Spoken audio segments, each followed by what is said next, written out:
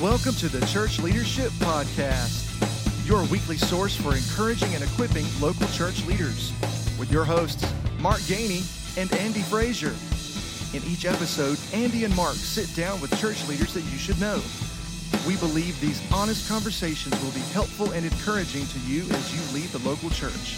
Here is this week's episode. Welcome to episode number 64 of the Church Leadership Podcast. We have a fantastic conversation with Jay Gordon headed your way in just a minute. But before we get there, I want to remind you to go over to your favorite podcast app, whether it's Apple or Google or Stitcher or any Spotify, any of those, and make sure you subscribe, like our podcast, comment. We want to hear from you. We don't want you to miss a single episode of this podcast. And, we've been coming to you in the middle of COVID-19, and sometimes we've been talking about things to get our minds off of it. Sometimes we've addressed certain things related to it. Today's episode is like that. And so we are glad that you have joined us on this week's episode.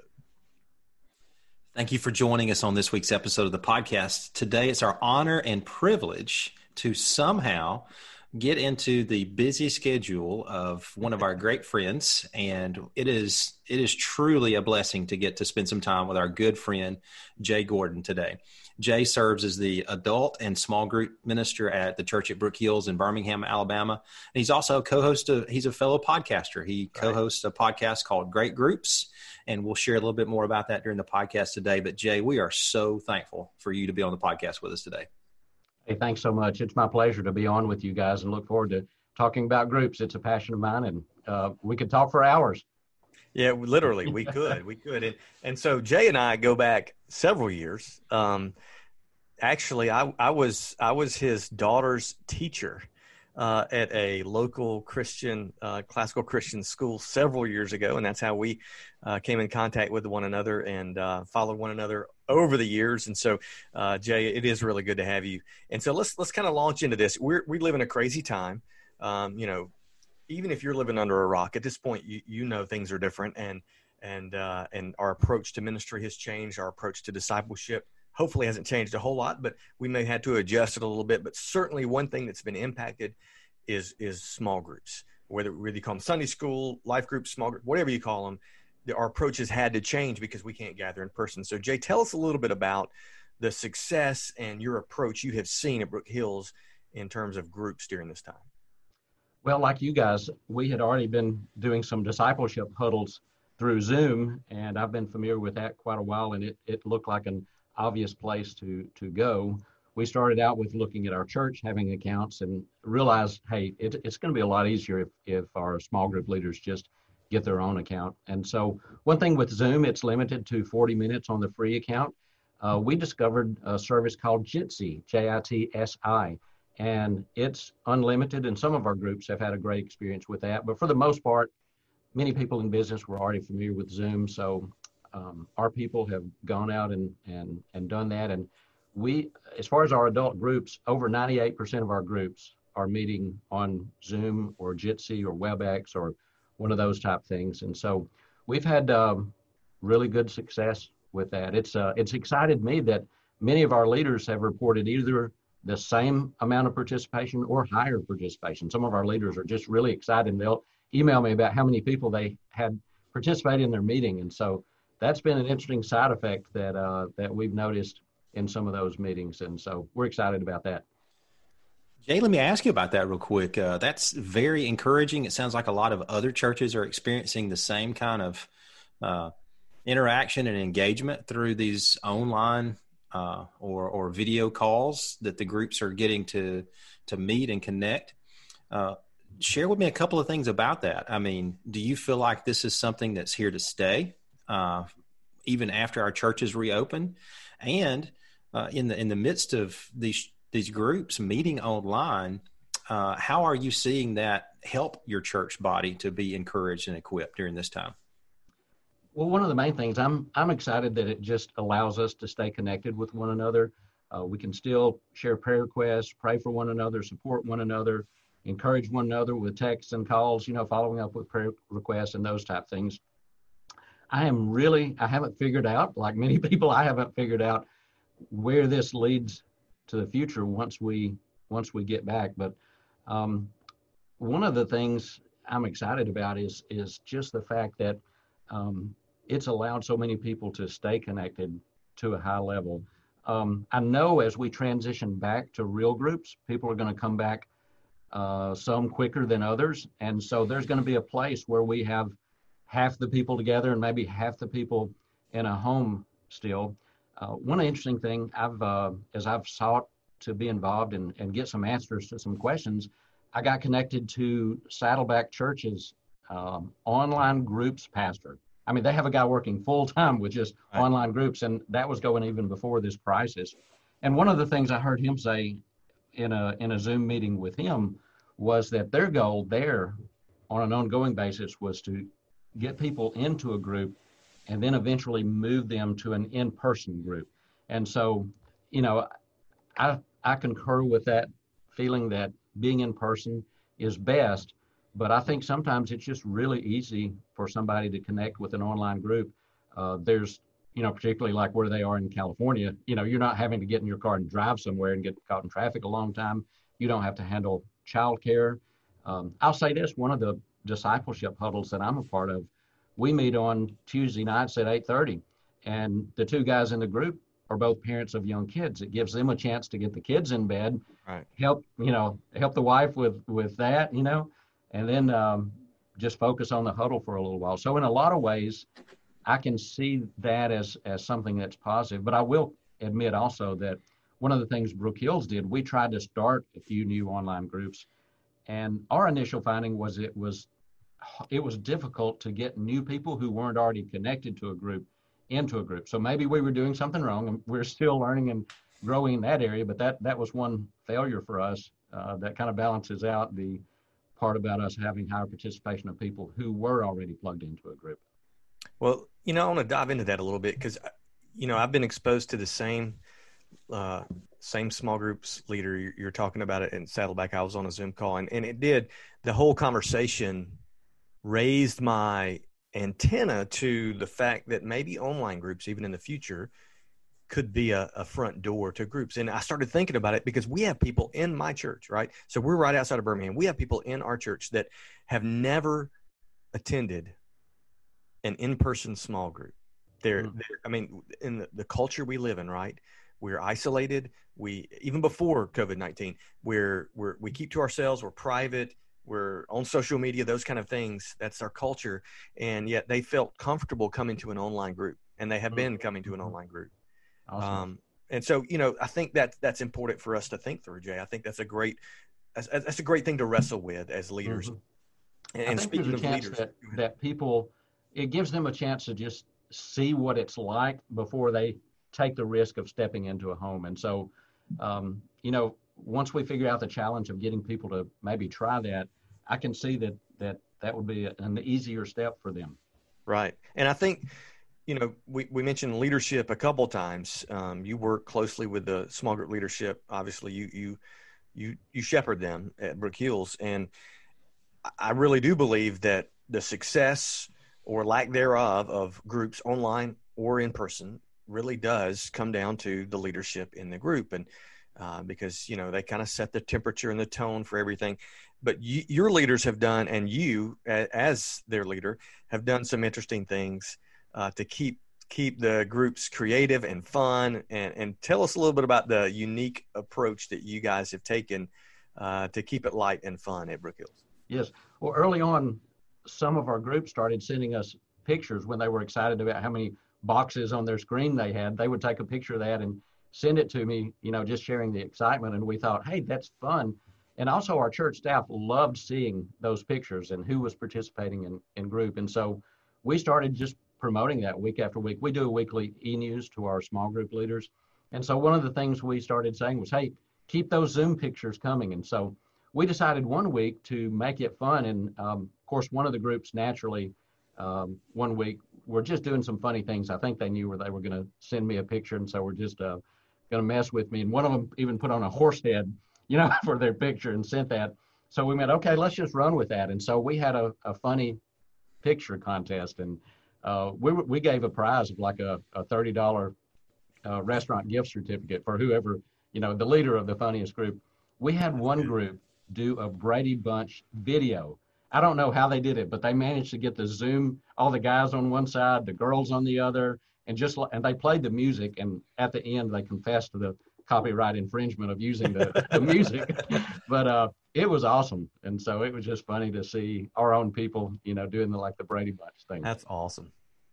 And that's doing exactly what we talked about earlier. That's getting those people that much more connected, not just to those groups, but to the church, because they're checking out what the other groups are doing. And I see this as very much an assimilation process. What we're talking about here today is you get people connected online, get them connected in the group, and the next thing you know, they're a contributing member of your church, of your body, as they grow and learn to be better equipped on how to serve and share. So that's fantastic.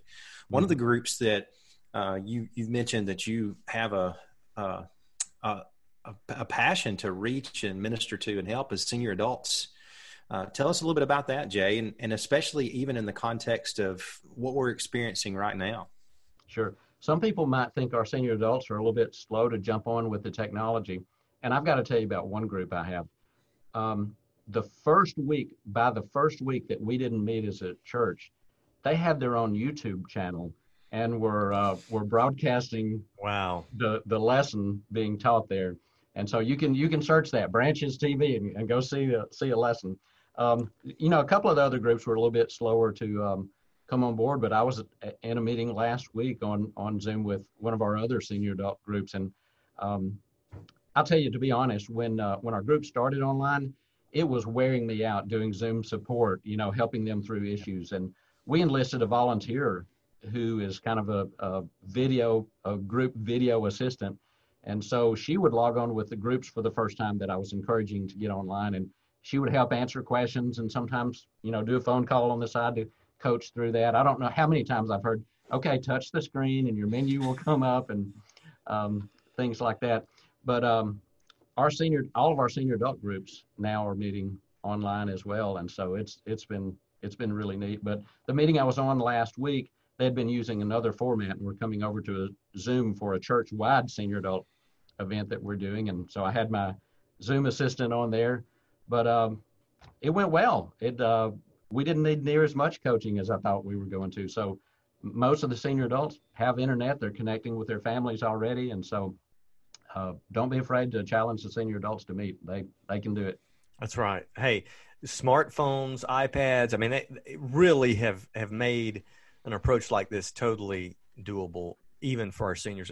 Look, my dad is a Sunday school teacher in his church in Shelby County, Alabama, in his mid-70s. This dude is rocking it. Okay, he had 17 people in his small group yesterday, so it can't happen. Well, let me ask you this, because before we get to the next step, I want to talk about what have you coached your small group leaders to focus on during this time? Because the tendency, we've seen it with pastors even. The tendency is to approach the video as if you're doing it in person, right? So we've seen these pastors preaching to an empty room. It just doesn't feel authentic. So, some teachers may be tempted to just do a lecture, if that's what they're used to. What have you been coaching your small group leaders to focus on during this time?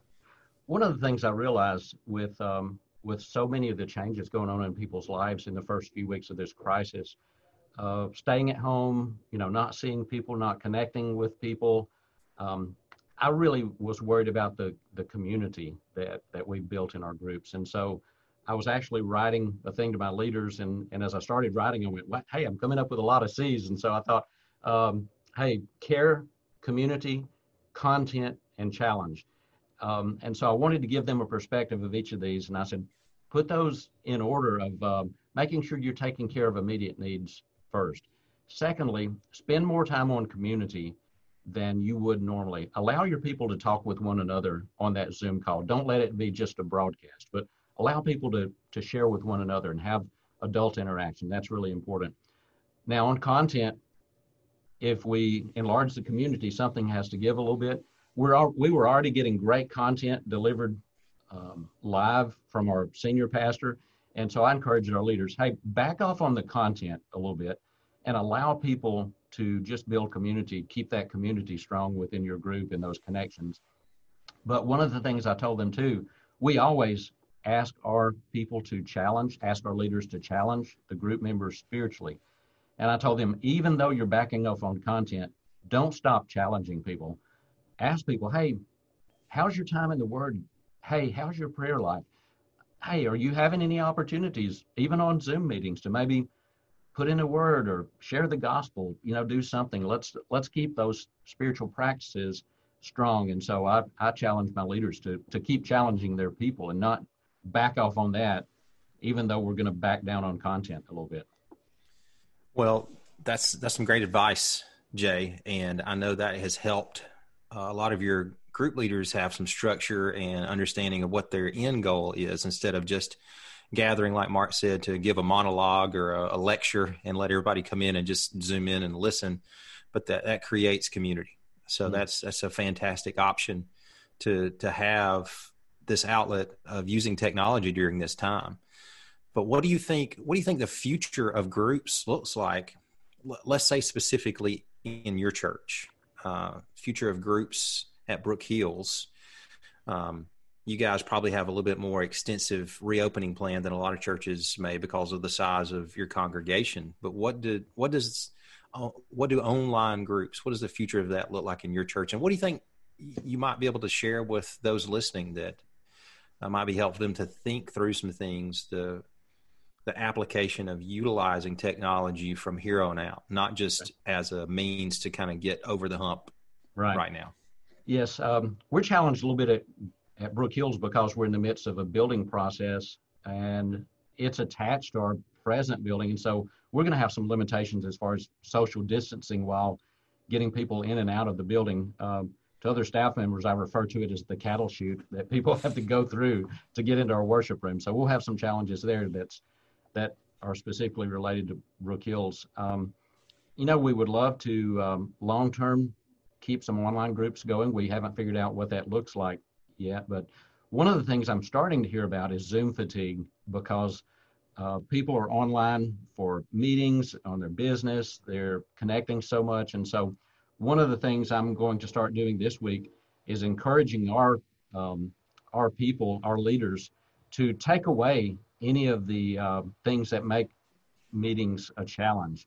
If you've got somebody with a bad connection calling from the middle of Shelby County, like I do, I have them call in on the phone, yet they still log in so that we can see their picture, but at least we can communicate in that way. So trying to get rid of any of the things that are negative. When we start meeting again, childcare is going to be a challenge. We realize that some of our groups will be starting to meet before we have any preschool and children's ministries going on campus. So we're sort of thinking through that. We might have the groups that are co-ed divide up, have the men meet one time, the women meet another. That way the childcare is taken care of. Or if they meet together, then maybe they just get their own childcare. So that's going to be a real challenge for the future. And as we come back, I think it's going to be really important for our people to know what the group is going to be like.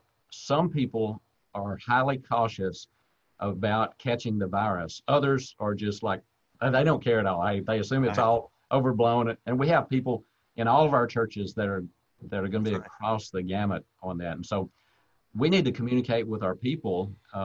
Hey, when you come back, here's what it's going to look like. People will or will not be wearing masks, or they'll just be encouraged to. We'll sanitize the building or the home, wherever the meeting is, and some things like that are going to be important. Now, another thing to realize, it's also important for those who have no concern about catching the virus. They need to know what their expectations are to be good neighbors, to love their neighbors and help protect others. So if you want them to wear masks, they really need to know that in advance. So those are just a few thoughts going forward about our groups transitioning back to on campus. And honestly, I don't know a whole lot yet about how we're going to do groups long term, but I really would love, as we've talked, to work on starting some groups online, letting that be a first step. Right. And listen, as you listen to this conversation, one thing you can tell is Jay is a process thinker.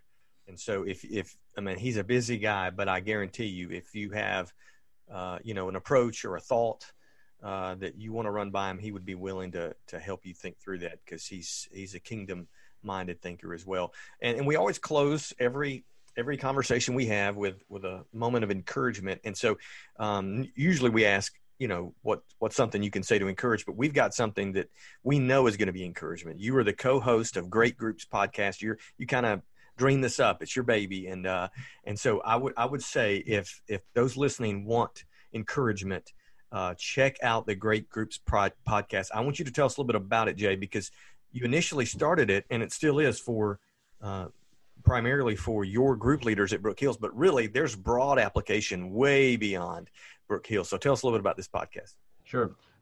Believe it or not, 3 years ago, I had never listened to a podcast. I actually Googled how to listen to podcasts and found a Forbes article, just followed through with that and downloaded the app that they recommended. And it was not love at first sight, but love at first listen. So from that point on my commute or on trips, as I get ready in the morning, I was listening to podcasts and loving it. Connected with some disciple making podcasts, and I was learning so much. And so I just love that format.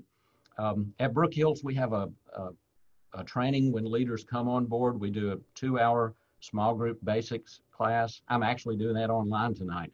And then we do 2 big meetings a year, but I thought I would just love the opportunity to speak into my leaders more often than that. And so out of that arose the idea of doing a podcast. And as I was thinking about doing the podcast, I sent a poll to my small group leaders and said, hey, do you listen to podcasts?